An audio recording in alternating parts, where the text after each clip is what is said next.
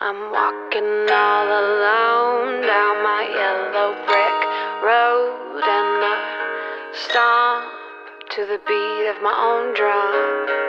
I got my pockets full of dreams, and they're busting at the seams, going boom. Welcome to Stacked Keys Podcast.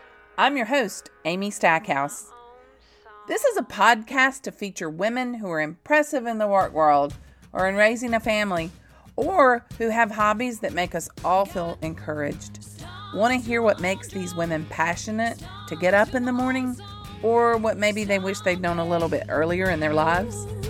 Grab your keys and stomp to your own drum.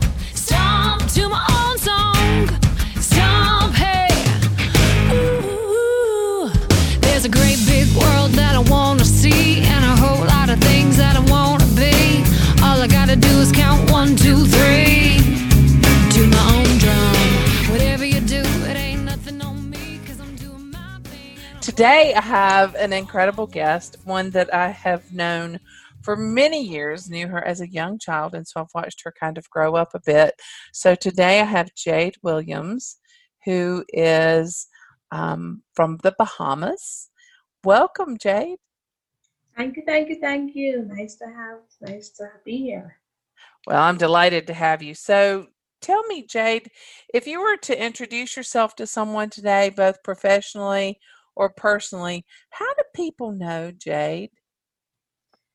It depends where I'm being introduced. If it's in more of a, like you say, professional setting, she's quiet. She works hard, but she's quiet, and you don't get much out of her when it comes to like getting out of the box. That's about it. But if you're talking about my church family, she's out there. I am very vocal in everything that I do. And if you're talking to my family, yeah, I'm interesting. So it all depends on where I'm at, who's asking the question, what the questions are for. And that's how you get different sides of Jade. I don't know. The many facets of Jade. Mm-hmm. So tell me where you are now and what you are doing currently in your life. Okay, so currently I am attending the University of Texas at Tyler in Texas. I am in my final senior year, and I'm getting ready to graduate in May with a Bachelor of Science in Civil Engineering. So that's what I'm doing right now. For those that know me know how long I've been trying to finish school and even get this far. So, and I'm sure we'll get into that during this conversation as well. Yeah, we definitely will, because that is definitely something that is important to you and your family, and you have pathways and determination. So I do want to talk about that. So that's where you are currently, and you're the only one of your family no, your brother is still stateside. So where is everybody? Everybody's kind of where? Okay. So immediate family, my mom and my dad are in the Turks and Caicos Islands. My brother is here in Arkansas. My sister and her family is in Grand Bahama. And I'm here in Tyler, so no one's the same place. And that gets rough sometimes too, but hey, that's how it's been probably for the past 7 years, probably plus. Yeah, because Paige was over and you were back home, and so Right. It's kind of what's the toughest part of that, Jade? I know there've been times where it's been harder than others. So what's the toughest part to being that far away from family? I guess it's the fear of missing out on different like lifelong journeys and accomplishments. That's one of them. The negative side of it is when things do happen, you can't be there for family, and really not, like I say, is missing out. Like, for example, my sister just had a baby, and I was this close from not making it home for the birth of the baby, but things worked out and I was able to be home. Another example was, as you know, the hurricane. That was the most difficult thing for me to do being here. hearing your family struggling and knowing that you weren't getting any updates, that was always difficult because I'm not there. So, like I said, it's the good and the bad of it as well. Yeah. But you were able to take that hurricane situation and do some things that you couldn't have done had you been in the Bahamas. So Right. tell me about that. Okay. So it was interesting. Like you said, if I were home, I wouldn't be able to have done it. But as far as communication went, I was literally the only person that people were able to communicate with. So I was like that in between, that middleman.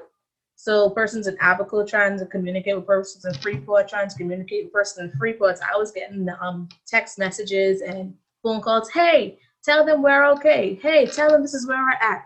So that was kind of the role I was playing. I didn't see it as anything during it because I'm just like, there's nothing else I can do. I feel helpless at this point. So I didn't see it as much until afterwards. They was like, no, you helped us tremendously because we weren't hearing from anybody and you were the only person we could contact. Yeah. So, yeah. Yeah. I mean, that was driving you a little bit hard, though. I mean, you were going 24 hours a day. I remember there were times you had not slept Right. from worry and from communicating and Mhm. just all of those efforts. So, but you've grown up in hurricanes, so it is it any kind of big deal to you, or is everyone a big deal? um, my, I guess, thought process and the way I handle hurricanes has changed since last year. Before time, it was just like, oh, okay, it's another hurricane. We know what we have to do. We know how to prepare for it. We're used to it. And then seeing how horrible this one was and how much chaos and how much things were destroyed and lives are lost, it changed my perspective entirely on hurricanes. So much to when I was home during the summer, there was a tropical storm passing, and it had the capability of forming into a category one hurricane. I didn't tell them I was afraid, but I was afraid because I was like, wait, this cannot be another Dorian about to happen. Yeah. So in that aspect, my mindset changed. When I was a child, I used to be excited for hurricanes because it meant no school. But of course, you get older, you become an adult, and it's like, no, that's foolishness. We don't want any hurricanes. We lose our Yeah. homes, lives are lost, families separated. So yeah, no. Yeah. Growing up does put a little bit different spin on things that we just thought were breaks. Um, but but y'all have been through a number of hurricanes, and then also one of the things that you did while you were here was coordinated some items going Hmm. back to the Bahamas. So, and your campus got involved. So, tell me about that. So more so was it Hurricane Matthew. We had some car washes and persons donated some items to send back to the Bahamas. That was that was pretty. It was small, but it was big for the four Bahamians that are here in Tyler. So that was a sense of pride knowing that we could help send things back to our home countries, whether it was canned goods or monies. So Yeah. All right. So you lead right into the here you are coming to the United States to get your education, and there may be one or two people, four people from your country. What is it like to come into a country where you have such a different life than what's you're coming into for your studies? What does that feel like? um sometimes I feel alone, and then other times I feel frustrated. Sometimes I use it as a way to educate those around me, and sometimes it's just like, you know what, whatever. They don't even care. So Oh, that's a whole range of emotion. yeah, it is. It depends on, I guess, how people interact when they hear my accent, or yeah. So it'll be times where you would have somebody like, oh, you have an accent. Where are you from? And we do have a lot of Africans here in Tyler. And actually, most of my friends who have become so close to being here are the Africans. I don't know why. But the first question would be like, oh, so you're from Africa? And I'm like, no, I know I have an accent, but it's not an African accent. I'm sorry. And then I go into the whole, well, I'm from the Bahamas. Oh, Jamaica. No, Bahamas. And so I then have to go into explaining to them, showing them a map. You know what Florida is? And then go into the whole 9 yards of explaining. And then I have explaining the different cultures and all. And the way how I speak, the way how you speak, what I'm used to, what you're used to. And then for me as well, it is a learning experience because it is sort of a culture shock coming from a small island to such a big country. Yeah. Things are moving much more faster here than it would actually at home. That's what else? As simple as I would walk into a classroom and I'd say morning and no one would answer me. And I'd be like, so why are they not answering me? And I'm like, Jane, you're not home where every time you walk away, so you have to say good morning, good afternoon, stuff like that. So that's different as well. What else? It's been interesting sharing the Bahamian culture with my friends, whether it be things that we do back home and even foods. Every time I try to come back, I try to bring seafood with me. So it'd be like, hey, I cooked some fried fish. I cooked this. You want to try it? And they've been really accepting about it. But coming from little country to big country, I don't feel it as much here in Tyler because Tyler has a population of probably 100,000 people, if that much. Yeah. So it's not as big. Right. It's not as big, and my classrooms are pretty small as well. So it's not that bad. It's more so of people learning that, oh, you don't live here. I'm like, no, I don't live here. And then experience that whole process. Yeah. Well, and coming to a small town, is it unusual for there to be such an international population at your university, or is that commonplace? No, it is unusual. It is unusual because you would have many students that don't know that we have an international body on campus. We have an international house on campus. You have many students who don't know that. They just automatically, and it's no fault of theirs, and they automatically assume that, oh, I know you have an accent, but I just thought you were American. But it is unusual, and I would say that UT Tyler, since I came up until now, they have been making a big difference in letting their presence known by having different activities on campus and having trivias, things like that. Yeah. Well, it's a huge opportunity. I always saw that with Becca and her getting involved in the international community, and then at college, and then Isaac had a roommate from England, and it just changed. It just opened up the world. And I would say to Ollie, how did you wind up in Kentucky? I mean, you just take your finger and go, boom, I'll go there. So how did you wind up where you are? Okay, so I was back at home attending the college. Now it's called University of the Bahamas, but I was back home attending the College of the Bahamas. This is after my Turks and Caicos schooling. I was attending College of the Bahamas, and I was doing the civil engineering technology. At this point, I'm being encouraged. No, you got to finish school. You got to finish. You got to go back. And I'm like, but it's hard. I can't get the money. No one's giving me a scholarship. I can't go. So finally, Paige was like, you know what? You took a year off already. Let's try to get you back in school. And that's how I ended up at College of the Bahamas. While I was there, it was only an associate program there for civil engineering technology. And then I was attending church as well while I was there in Nassau. I was in Nassau while I was in Nassau as well. And I was praise dancing. I don't know, I'm a praise dancer as well. So wherever I'm at, whatever church I go to, I try to plug in myself. So I was praise dancing with a older lady and some other girls. And she was like, what's your major? And I was like, oh, civil engineering technology. Ultimately, I just want to do civil engineering because there's a difference. And she's like, oh, really? She's like, well, my little sister is in Tyler, Texas, studying civil engineering. She's at the junior college right now, but she's getting much more experiences and she's expanding herself. And I was like, oh, okay. I just brushed it off as everyone tells me, oh, you should go to this school. You should go to that school. But no one's saying, here's the money, or this is how you get the money to go to the school. So I was like, yeah, okay, cool, whatever. And so the next semester came about and she was like, did you look into it yet? She was like, look into it. And I was like, you know what? Let me actually look into it. And so I looked into Tyler and I looked into Tyler Junior College at the time. That's where I started off here. And I was like, you know what? It makes sense me doing this. I'd just be getting my associates in engineering. But at the same time, when it be time for me to transfer to the four-year school that I'm at now, UT Tyler, it's easier. I'm saving money. I can get more scholarships easier.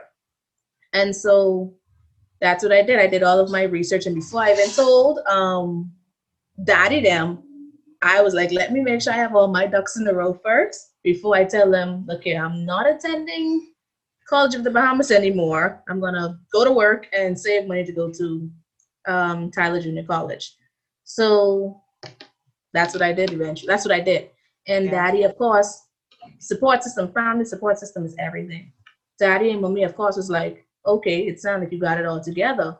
So I didn't return back to College of the Bahamas. I didn't tell anyone outside of close family and friends what I was doing, because that just was going to raise plenty of questions. And so, yeah, I didn't tell much persons what was happening. I just stopped attending and I got a job and I was working, and on the money that I had, it was getting ready to go in towards me moving to the States to start school. Yeah. So I started working at the company in February or March, and I was doing pretty well at the company, and I didn't even tell anyone there why I was there, what the plan was. I didn't say anything until probably like the last month. I'm like, well, look, guys, I'm only doing this because I'm getting ready to go off to school. And the persons that I worked with, they were very supportive as well of me because they wanted people to go and get their degrees. So I did that, and around August, I had everything lined up. I had my visa sorted out. The money was there. So I was able to start TJC. Wow. That's how I started. Yeah, that's how I was able to start TJC. And then while I was at TJC, I was able to become a resident assistant on campus. So housing then became free. The first semester I was in. So that was a blessing. We didn't have to worry about paying for housing or anything of that sort, or my meal plan. So it was just really paying tuition and fees. While at TJC, I got a scholarship from TJC as well. So it was all walking in on faith, trusting God, working hard. And then I graduated from TJC in May 2018 with my associates in engineering. Then once again, getting ready to transfer down to UT Tyler. I wasn't able to start right away at UT Tyler. I had to take a semester off, go back to Turks and Caicos. And that alone was hard for me because I'm like, I'm returning to this place that I left in 2013. People are expecting me to be someplace by now. People are expecting me to have my life together. So that was hard. That was a humbling experience for me, but I got through it. But I also enjoyed it at the same time too. Yeah. Because I was home with, Daddy and Mommy at the time, so that was good. Yeah. And then I was at Turks. I was there for like a full semester from August up until January. I was there in Turks and Caicos until it was time to finally come back to UT Tyler. And thank God I got a scholarship from the government at this point and another scholarship from another company. So it was just God saying, just wait, I got you, chill out. The whole experience for me was very humbling. From graduating high school up until now was very humbling. And it was an eye opener that I can't rush anything. Nothing's in my time. Yeah. And here I am about to graduate next year, May. Yeah. And so I want to dig back just a little bit, because you didn't just grow those faith wings by yourself. So is this part of how you were raised? Is this what you saw lived out? I mean, how did you know how to rely on faith and hard work? Well, I think it all goes back to me being a little girl. I was 4 or 5 years old, attending those mission trips in Alabama, being raised around godly parents around, godly family members, being rooted in church, seeing older people exercise faith and actually seeing physical evidence of faith, like actually seeing, not just saying reading the Bible and this is what happened, but actually being here, living in the flesh, and seeing that acting out. And like you said, faith, it grows. It starts off with the little things you trust God, and then it gets bigger and bigger and bigger and bigger. And so, no, it did not happen overnight for me. I tell people that my story now came from a lot of tears, a lot of praying, a lot of frustration, a lot of saying, I give up, I don't want to do it anymore. So, yeah, that's how it happened. But like you say, it didn't start overnight. I owe everything to those mission trips as well. Although I was a very young child, I was still observing. I was still watching. Although I was going to the zoo and having fun. Yeah. Hey, we were expanding our cultural base. Right. So yeah, I mean, but you're right. I mean, in the very beginning of our relationship of meeting you, we were teaming together to bring something different to Montgomery, Alabama, and to do ministry together. And how that looked, Missions 101 is think of how it's going to be, plan and prepare, and then put all that aside because it's not what you think. Right. So, Right. you know, that's a lot of what we experienced. I will never forget you looking at me. You came here the very first time and you had chicken pox within a day or two after your arrival. Mm-hmm. And you came home with me, and we were talking about cultural things. Here, when you get the chicken pox, you take an oatmeal bath. And so I told you I was going to put you in oatmeal, and you looked at me like I was some alien. But there were probably a number of things that you looked at me like that. I mean, I said something to you about, so can you see the water from where you live? And you look at me like, I live on an island, lady. Yes, I can see the water, but here we don't. And so I applaud you for being able to share foods, customs, mannerisms with the people that you're coming in contact with. It expands their lives. So, so I appreciate it. And I'm also thankful to all of my American friends, those I had from 1999 ish, kind of, sort of. Ish, yeah. Up to now, yeah. Probably a little bit before then. Yeah, probably. Yeah. But yeah, it's been a long time. I think we came up with it the other day when I was talking to Paige. But you know, I talked to your sister recently, so she'll be on a podcast that people will hear before they hear this one. But she said that you came home this time and you were able to take her and really put some guidance into her to be grateful and thankful and put priorities in line and be joyful, even though her circumstances were not how she wanted them to be and planned and how they came into parenting during COVID. So, so you came in and had a bit of a fresh perspective. Have you reflected on any of that? She hinted that she said something along those lines to me, but she didn't go in depth. So yeah. I'm like, oh, okay. Interesting enough, like everyone knows, my sister is my entire world. Yeah. We are best friends. Like if you see Paige, you see me, you see me, you see Paige. Everyone knows that. I always look up to my sister. Like she's my superhero, my idol.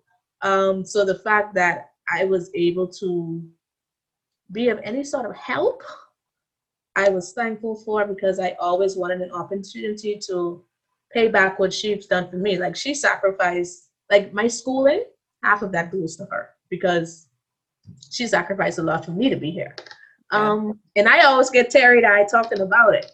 But yeah, so when I went home, it was like, all right, Jade, she's having a baby, she needs help. What do you need to do? And so that was my way of trying to give back, although I know that I could never repay her. That was my way of trying to help her. Yeah. And plenty people don't know. Me and my sister fight like cat and dog, okay? Hey, Like that cat and dog. brings out the best. We had a whole big blowout that my same trip home that plenty people don't even know about. Like it was horrible. Like we weren't talking to you. It was horrible. But we got stuff off our chest and we were able to get closer as a result of that. And so I'm thankful for that experience as well. But yeah, me being home, I don't think I did anything, but I don't know. Yeah. So that leads me into a little bit of something I want to uncover for people. When we're Mhm. talking about siblings and relationships and Christians, is it always piece of cake, easy? Just I mean, so what makes it okay for us to have the disputes and the things that we go through as siblings from an outsider looking in? How do we say, okay, that's all right, that's all right for us to be working through? I think at the end of the day, it all comes down to when you're saying things or having an argument, which place is it coming from? Is it coming from hate? Is it coming from love? Is it coming from jealousy? Where is it coming from? And when you say things, you always have to remember that's my sister. I still love my sister.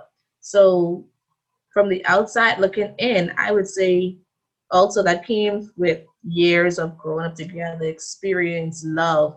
Daddy and mommy always beating it into our heads. I don't care how mad you are, that's your sister. Like, I do not care. That's your sister. You have no one else but your sister. And my brother as well. My brother didn't grow up with us in the same household. We only got as close as we were now as Paige and I became adults. We took it upon ourselves, like, okay, we're brothers and sisters. We need to actually bond. Yes, Rashad came into our life. I think I was in primary school. That's elementary school. Paige was in high school when she met Rashad. When we officially knew Rashad was our brother. That's as far as that goes. So Rashad came on the trips. That was about it. He would spend some time with us, but was never there to actually bond with us per se. So we only got our bonding experience when we went to Arkansas for the first time in 2014 when Oh Becca and yeah, Tori Becca came and up. Tori joined you. Yeah, Right. it's So what bond all the siblings, right? right. So that's when we actually got our first real bonding experience as adults, and we enjoyed that trip. And then from Yeah. then on, yeah, even me being in Texas, every break I have, I'm in Arkansas with my brother. Like it's a Yeah. joy going to see him and be with him and spend time with Janita and the boys. Like that's my brother. He'd be like, "Hey," he'll call me. "What you doing?" I'm like, "How you call me before I called you?" So that's the level we're at now. And then he and I, we have disagreements as well.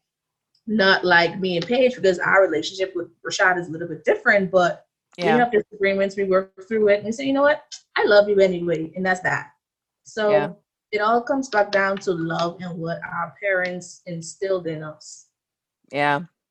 So did your parents when you were growing up, did they make you hug and um, get on beyond something, or Um, did they just let y'all completely work it out? yeah, just work it out.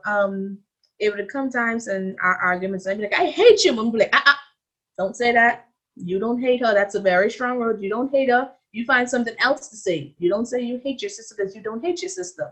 So from then, I would know, ooh, don't use the H word. That's a bad word because I don't Yeah. do that. But no, it was more so of work it out, y'all sisters. Yeah. So Mhm, fair fight rules, those kind of mhm, things. So, mhm, which that's pretty healthy to go. I mean, there's no way. I don't know if you've done any Enneagram studies, and that's like the hot topic of these personality studies, and understanding what personality somebody else has. And but I just know that um like within my girls, I have a peacemaker, I have one who's really strong, mhm, and I have one who's like oblivious. Right. So, I mean, you've got those personalities, and together they kind of know their roles and what they do within the family. Mm-hmm. So, talk to me about some traditions. What's Christmas like for Jade? Christmas has changed as well for me. Yes, it has. Hasn't it? But Christmas usually is, if we're celebrating with my daddy's side, the Williams side of the family, it's usually everyone getting together and going by Auntie Betty. The children would open up their gifts. We would eat a lot of food, lots and lots and lots and lots of food, and sing Christmas carols. That's a traditional Williams Christmas. And then you play games in the backyard all day. If I'm celebrating with my mommy's side of the family, it's not as traditional. It's more so of whether I'm in Nassau with my Grammy or spending time with my grandfather who passed away. In West End. So because mommy, her parents weren't married, it's a little bit different because it's two sets of families that you now have to work with. So the traditional side more so would be the Williams side. Like I say, singing Christmas carols. When we were younger, we used to hate it because Auntie Joy would bring the book. She'd have a book of Christmas carols and be like, oh, we gotta sing these Christmas carols. But now we're older, we look forward to singing those Christmas carols, and everybody harmonize, and we'd be there singing. Okay, when it's time to sing, when it's time to sing. But that's usually what Christmas is about for us. Oh, fun. Okay, so doing school, are you able to go home at Christmas? Does that work into your plan? I haven't had a time where I was not able to go home, and I'm so thankful because I don't know what I would have done. This upcoming Christmas, I don't know the plans is yet with all this COVID stuff going around. I don't know if the borders are open back home. I was only able to leave home this time because I came on a private charter. But so I don't know what the plan is this year. I mean, worst case scenario, and it's not even a worst case scenario, I'll be with my brother and his family in Arkansas. Like I say, it's a win-win as well for me. Yeah. Well, and COVID has made quite a difference. I mean, in school, are your classes in class, or are you doing virtual, or how is that? Okay. So I'm having hybrid classes at the moment, and it's driving me crazy. Really? What's the tough part about that? Which days I'm in class, which days I'm online. And I'm taking about 18 hours this semester. Woo! It's a headache trying to figure out, okay, I was in person last time, so this time I go in person. Let me check the schedule before I go. And then I also work on campus as well. So it'll be times where I have no in-person classes, but I still have to go on campus because I have to work. So that's why I said it's getting a little bit overwhelming and crazy for me managing whether I'm in person, whether I'm not in person, what's happening, whether this is going to be a live Zoom session or it's a pre-recorded video. So yeah. Okay, now engineering, is that pretty tough to handle engineering classes? I mean, English and history, no big deal, but is engineering something that it's a lot easier to be in person with the professor? So I am an in-person learner. I need to be in the professor's space. I need to be sitting down with the professor. But engineering, it is tough, but I like it. I like the challenge, but at the same time, I'm like, oh my God, you're so stupid. Why did you decide to do this? Why did you take like an easier route? But I like it. I love it. Yeah. Like today I had a traffic field study out today for the first time, and I was there all being a geek and happy and smiling in the middle of the road. What is a traffic field study? So today we were actually tracking the turn-in movements of cars in different lanes. So we're at an intersection. So we were counting whether the car decides to take a left turn, a right turn, go straight for a four-way intersection, and then determine what's the worst traffic time and use that data and compare it to previous years to see if anything has changed. If it is bad, the traffic engineer would then try to find a way to reduce that congestion period. So that was a little snippet of what I got to do today, and it was pretty fun because that's part of what I want to do. Yeah, that sounds fun. So what do you ultimately want to do? What career do you see? I mean, I know civil engineering, but what does that mean? What Okay. job do you want with it? So the role as a civil engineer, how I like to look at it when I explain to people, is basically the person that ensures that you are comfortable in the world. That's the person that's gonna make sure the roads are fine for you, that make sure the bridges are fine, that make sure your water is running, to make sure that when you go on the plane, will not go, not the plane taking off, because that goes into like the mechanicals and the time for Yeah. that. But making sure flow of traffic and even trains are not operating, but flowing properly, go in the right directions. Making sure the planning and zoning is in order, making sure that you're not mixing an industrial area with a residential area. So basically, all of that makes up a civil engineer.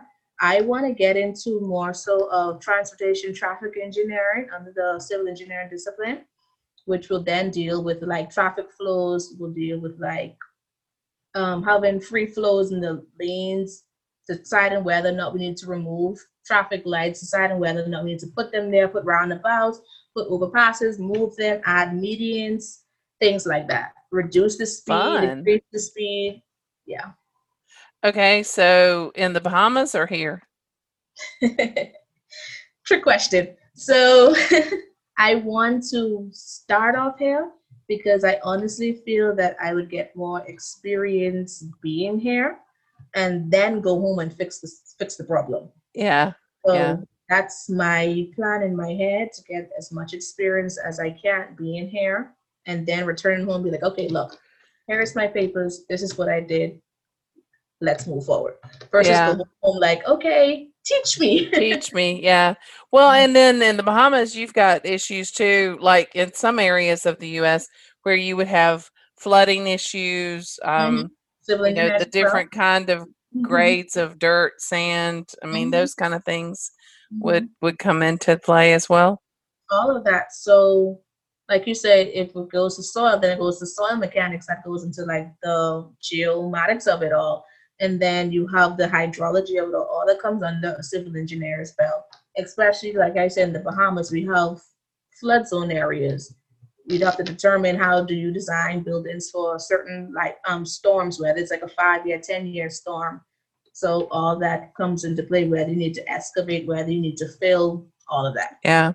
And the Bahamas has kind of changed over the years of trying to do that more than maybe they did in some of the early hurricanes and So storm. they're trying, like, you remember the Fishing Hole Road? Do you remember that? Yeah, yeah. So right now there's a bridge instead there now. So they're making little strides towards trying to prepare for hurricanes as best as they could, Yeah. because the Bahamas is basically below sea level. So whatever that could be, whatever that can be done, I think they are trying to implement new strategies. I don't know, but that's why I want to get as much experience as I can here and then go home. Ultimately, I want to be home. Yeah. Yeah. Well, all right. So while you're here, Mhm. do you travel very much? Is that something I know that traveling within the Bahamas, I mean, going from one end of the island to the other is a huge deal to y'all. I remember we did that and y'all were like, oh, did you plan for that? And we're like, it's kind of not any further than going from where we live to Montgomery. But so there's a different mindset. So have you been able to integrate the hopping around? It's a little more difficult to travel around here, I but mean, have yeah, you yeah, seen yeah, some? it is, because like back home, like you say, and even so, going from one end to the island to the other, it's probably like an hour-long drive, if that much. Yeah. Now that you're older, you're like, geez, that's it. Yeah. And here and I, when I tell people I'm going to Arkansas to see my brother, like, how long is the drive? Like 5 hours, like 5 whole hours. 5 hours. Yeah, just 5 hours. I'm going to see my brother. Yeah. But since I've been here, I've been to Yeah, I've been to Georgia twice since I've been here. One was to Savannah, and the other one I went to Atlanta. I've been to Mississippi. Where else have I been? The other day, I went on a road trip to go pick up Tabia from during the whole COVID period. I went on a road trip to pick up Tabia from Virginia. Oh, So wow. And that's a yeah, drive. never again. But yeah. So that was an experience for me as well. So I guess I'm, branching out, getting a little bit more comfortable. Well, you need to come to Alabama. Yeah. So, yeah, they your family came through here Mm-hmm. to when they were on their way to get you. Right. Do you feel like that you're accomplishing the goals that you set for Jade as a young girl? I feel that I am. I feel that I am now. Um, Obviously, I'm not the same Jade I was when I graduated from high school in 2011. Like, Yeah. I can see like tremendous growth. Like, even things that would get me upset, I would just roll off my shoulder and then be like, whatever, it ain't even worth it. But the way how I handle certain situations as well, mommy always used to tell me as a child growing up, you are a child, but I need you to think like an adult. And I can hear her saying that. and that would always stick with me. I'm like, okay, I'm a child. Think like an adult. Think like an adult. And that has helped as well too. But I do feel that I am getting in that right direction of where I want to see myself, career wise, spiritually wise. Always a work in progress. I won't even say I'm there because I'm not. So Yeah. always a work in progress in that regards. And what helps with that is having accountability partners. It'll let you know, Becca. Becca don't know she keep me in order, but Becca's keeping me in order. Becca and I would text every blue moon. I wouldn't even say every blue moon. I think me and Becca probably would talk quite a few times in a month, whether be like, hey, this is what happened and pray for XYZ, or hey, just wanted you to know, blah, blah, blah, blah, or hey, have a nice day. Yeah. So that has helped also knowing like, Becca's coming. I need to make sure that, and especially when it's like, when someone even requests prayers from you, you want to make sure that you are aligned in a way where you could actually say, okay, yeah, I'm going to pray for this, and don't be like, oh my goodness, I can't pray for this because I've did X, Y, Z.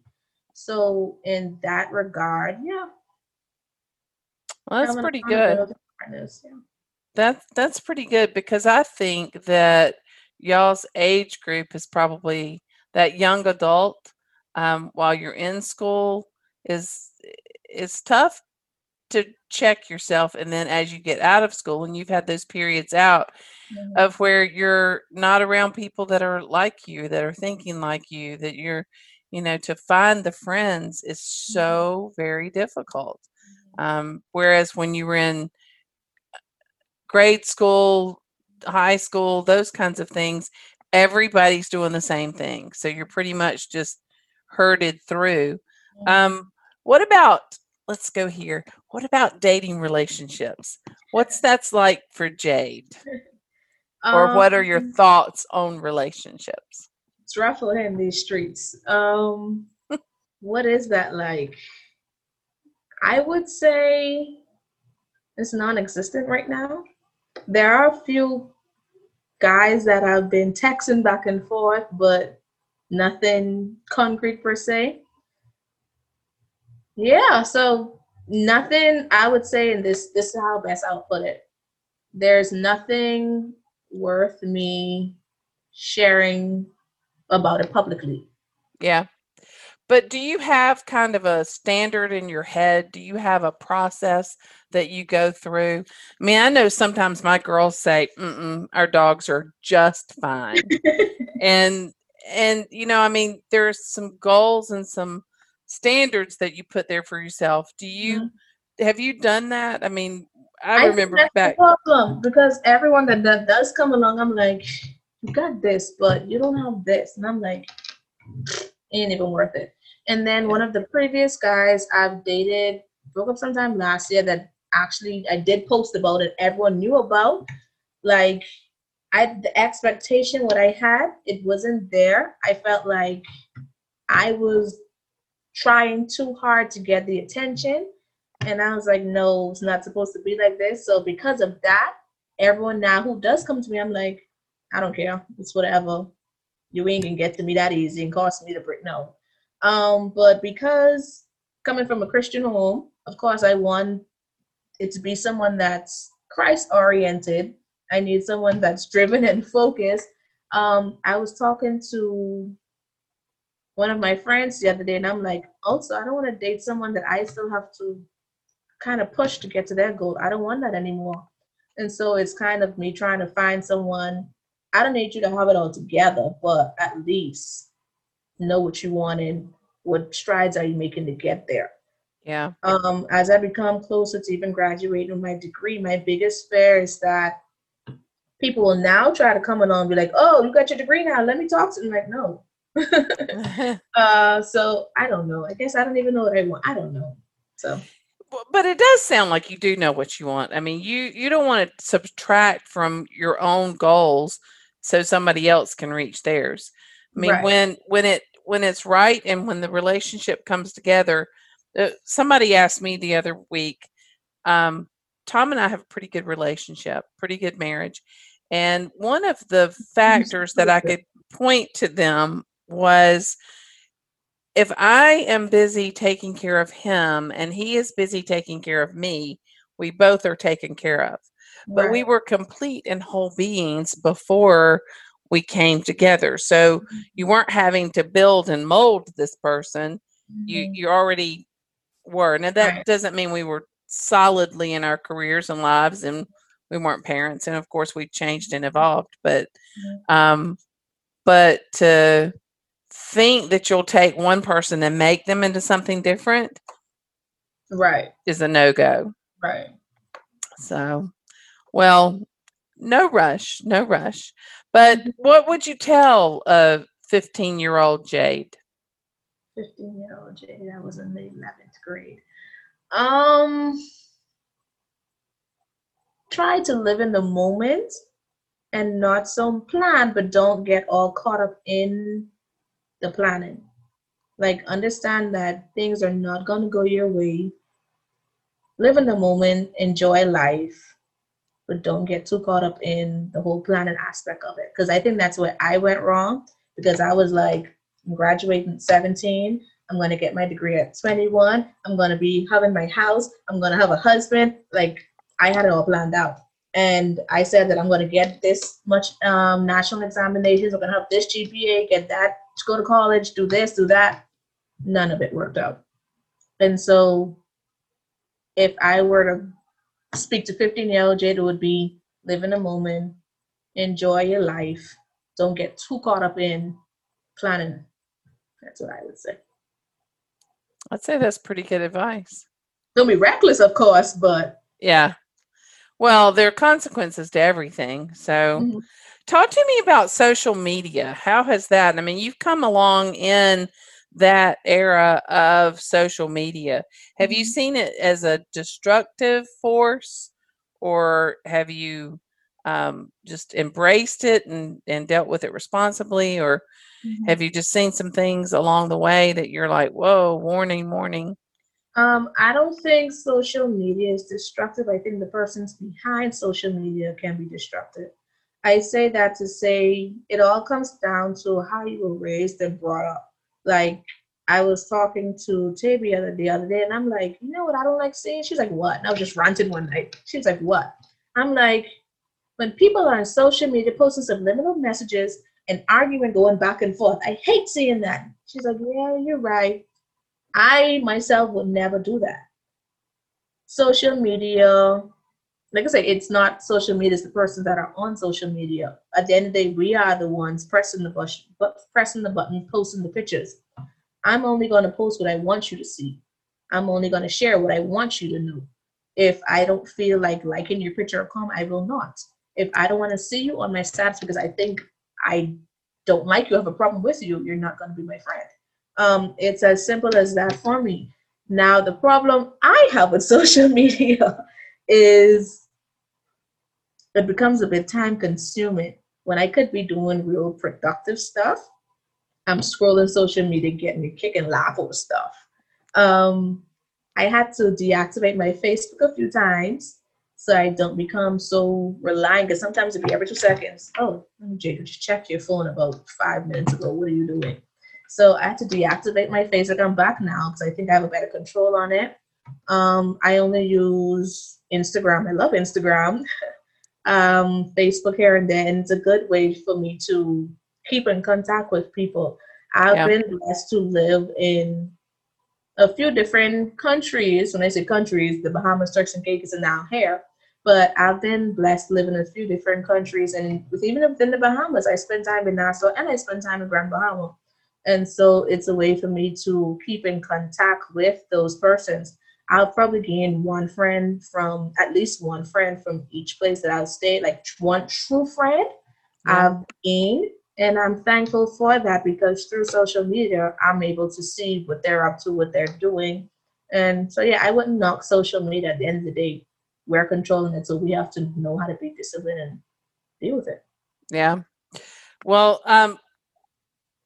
when people talk about the Bahamas, and especially here, when we go, oh, I'm going to the Bahamas, people see that as luxury, pure luxury. That's all we know about the Bahamas here. But that's not what you know. So, can you talk a little bit about that, about the perception that we have and what the lives are truly like? Mhm. So there are two perceptions people have of the Bahamas. They do have the luxury life. They do have that down back. And then they do have the, oh, they ride the dolphins life. And I'm like, no, come on. Like you have two extremes. Just how you have the poverty parts of the country here, we have poverty parts as well home. In the Bahamas and Grand Bahama, I don't live in a poverty area, but I also don't live in a high class area. I live in 8 Mile Rock. It's a government area that the Port Authority has no control out of. So yes, the streets. I mean, the houses are going to be different. The yards are going to look different because it's not the same governing body. Um, I didn't always have my own room. For a long time, Paige and I shared rooms. It came a point, even after one of the hurricanes, we had to move in with Auntie Betty because we didn't have a house. So we had to move in, and that's mommy, daddy, Page's up to school at this point. Mommy, daddy, and me. I was like, who's next? Who's next? Mommy, daddy, and me, we all had to stay by Auntie Betty in a room. And then eventually we were able to move into an efficiency apartment and Uncle Sherlin's apartment. And so imagine 4 people living in an efficiency. Mm-hmm. That's difficult. Paige was an adult at that point. I was in high school. Paige was coming back and forth from college. Mommy was working, daddy was working. I can't imagine how difficult that have been for mommy and daddy to even have their 2 children. They're living there. But it was also, once again, you asked how we're so close in arguments and how we get over it. We've been together all our lives and literally up in each other's business. So that also helped and motivated us. It helps me now to be more appreciative. Me and Paige joke around all the time saying how before we move into the house we're in now, where we have our own rooms, we have our own spaces, we can close our door and be like, don't come around me. We didn't have hot water. We had to literally boil water Oh, and when we went to bed, boil water and pour it in a bucket and then go in the tub, pour the hot water in the tub and mix it with the cold water. We didn't have a shower either at one point. Like, so it's the little things like that where it's like, okay, this is where you came from, this is where you're at now. But it allows you to have a more humbling experience, a more thankful experience. I'm able to rough it. I could rough it. If I have to rough it, I could rough it because of where I came from. So, yeah. well, and we have some of those experiences too. I mean, a lot of people have their own homes, own bedrooms, and everything. But at one point we lived in a much smaller house, and I wanted room. I wanted so much room, and I can remember our youth children's youth minister that was like my best friend told me, Amy, if you had the room where all the children were off in their own space, you wouldn't hear what was going on. Right. This way, you are a part of Mhm. everything, and that's what your parenting needs to be right now. Mhm. So it kind of gave me a different. I mean, we had more room. We had high ceilings, so we had more room from floor to ceiling than we did from wall to wall. So it was a tight spot. But um, but those are growing experiences, and I think that when people come to the Bahamas, I mean, do you embrace tourists, or how do you feel about tourists? So, of course, I'm from the Bahamas. We love tourists because tourists help keep the economy growing. So we welcome tourists.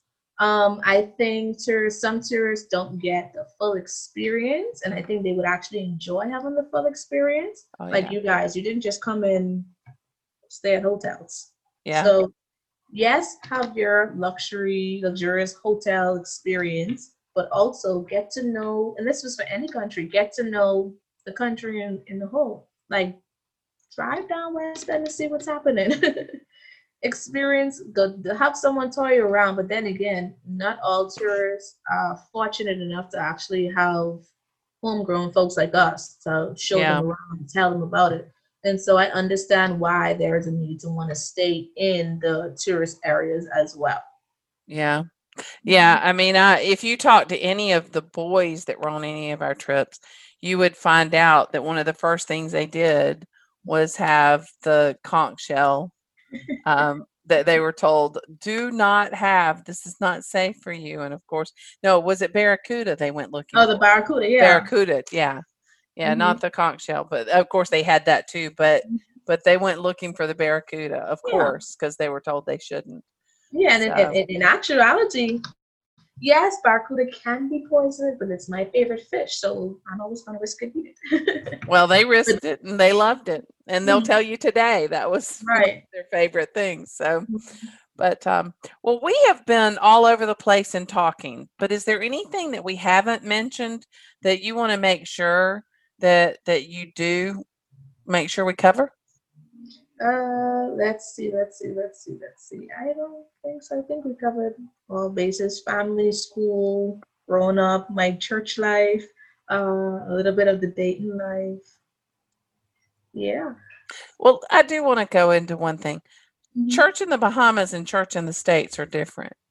So, um, I know that's different. So how have you embraced that?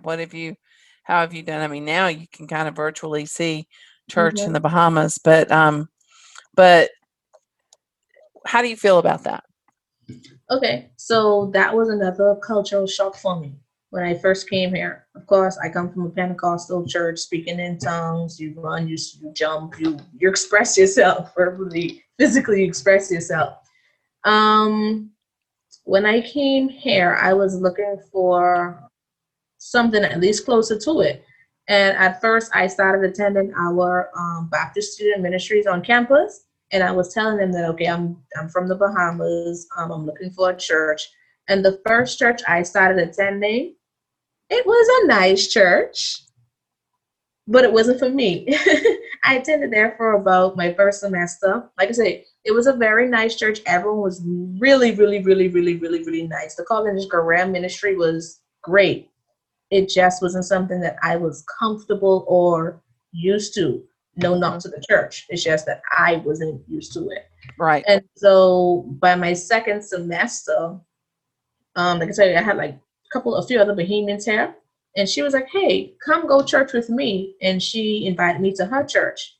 It was a well mixed church. It was a balanced church, if you know what I'm meaning. Yeah. It was a balanced church for me. And I'm like, oh, they look like me. Oh, she sounds like me. She does what I do.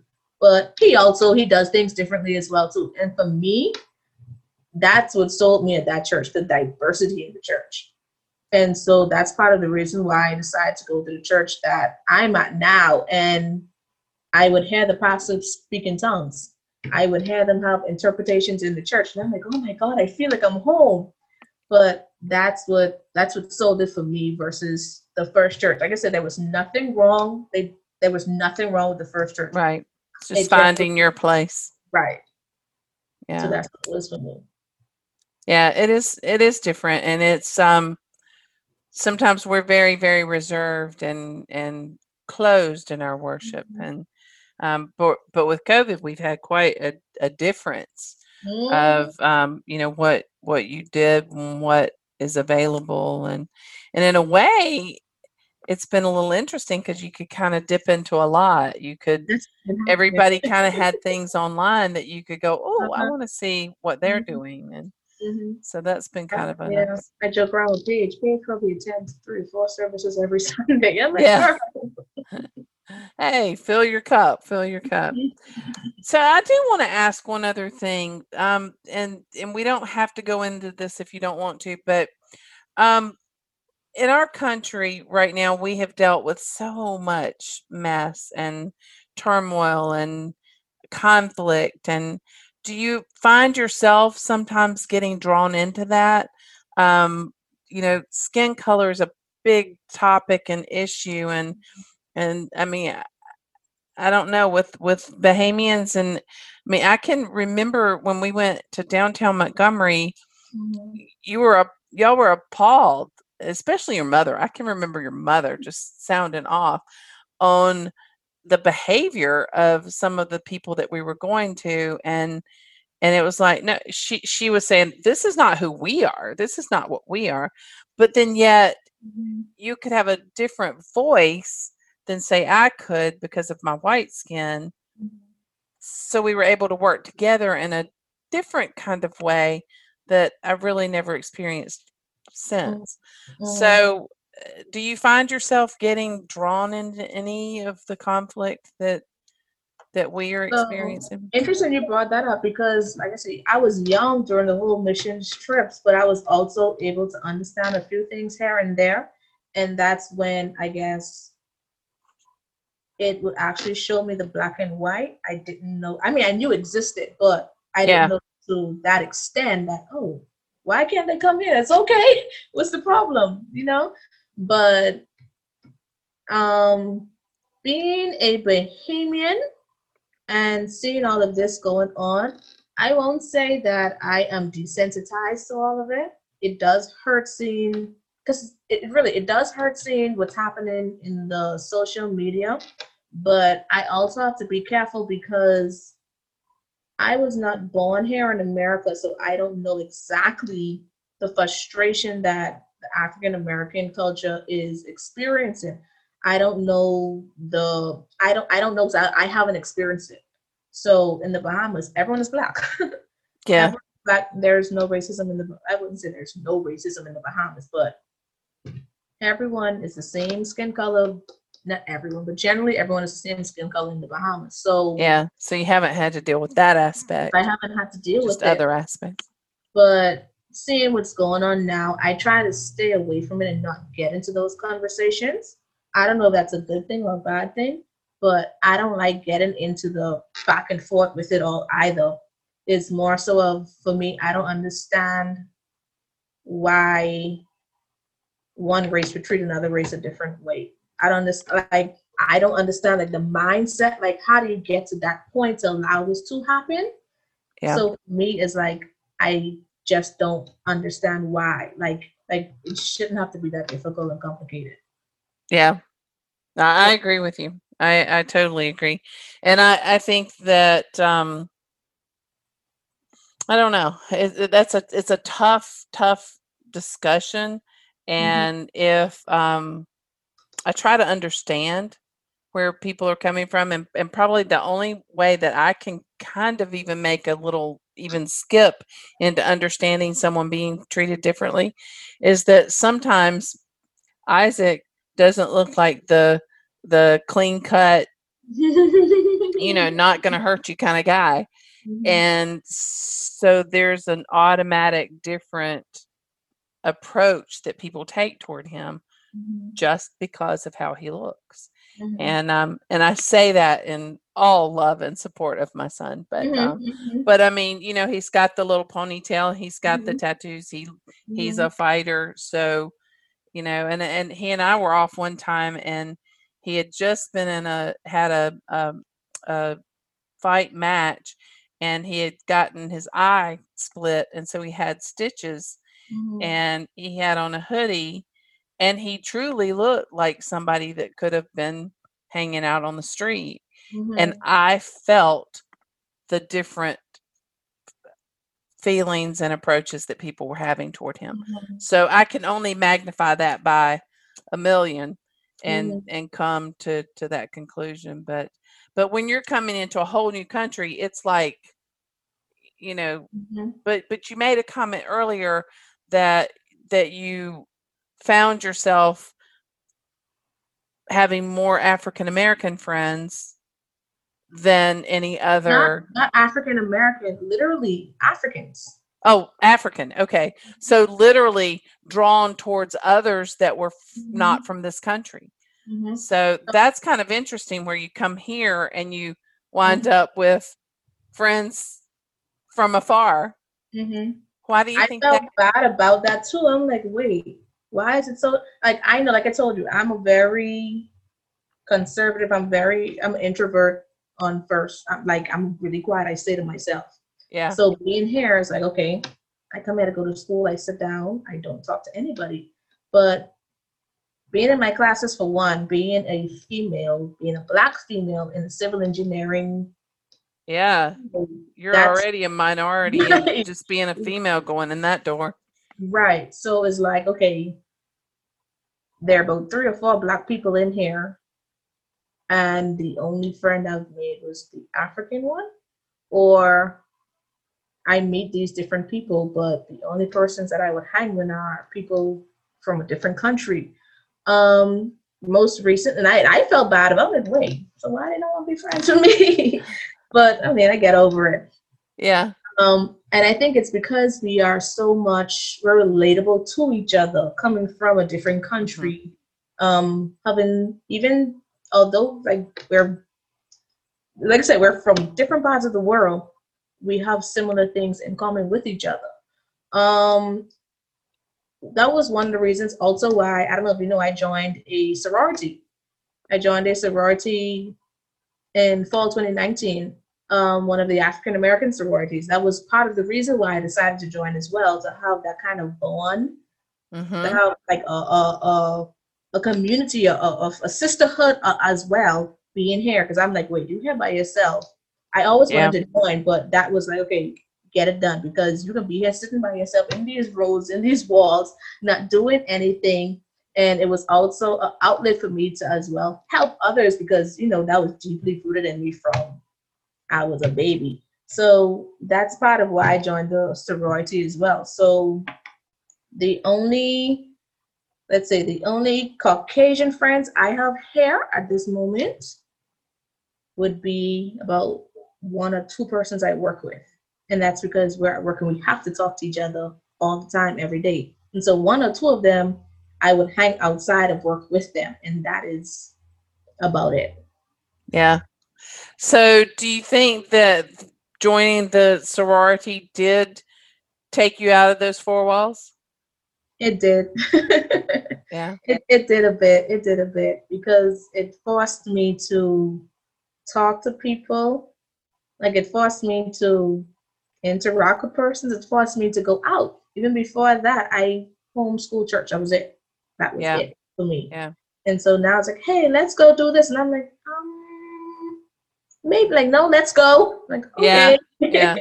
Jade, you sound so much like Becca. I mean, I would say, I can't think of many parents that would say, please go to a party. Stop studying. Oh. Well, okay. This has been really great. So anything that you want to add? Thank you for having me, and thank you for being a part of my life and my family.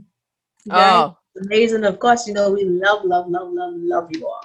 Oh, we love you guys too, and just consider it an absolute joy. And I would issue a challenge to all of the listeners, if they have not stepped out of their own culture and gotten to know someone of another culture from another country with completely different ways of doing almost everything, and become good enough friends so that you can look at that person and go, what are you doing?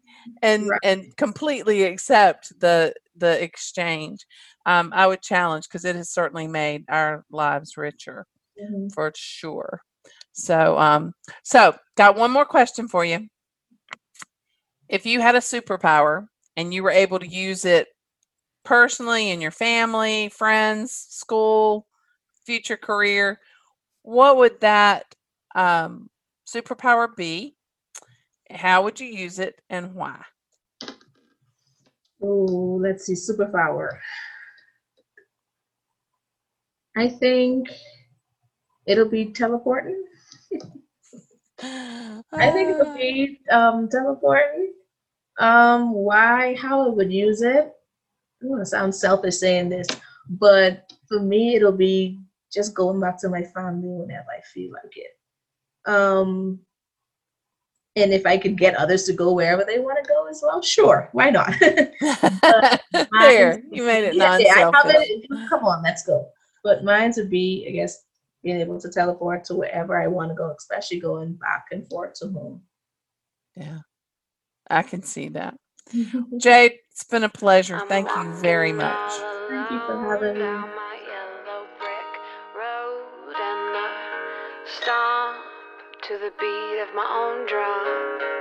I got my pockets full of dreams and they're busting at the seams, going boom, boom, boom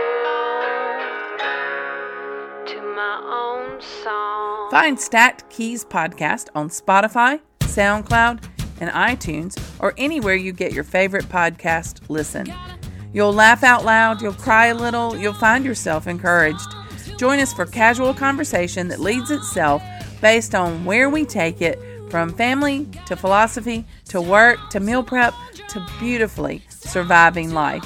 And hey, if I could ask a big favor of you, go to iTunes and give us a 5 rating. The more people who rate us, the more we get this podcast out there. Thanks. I appreciate it.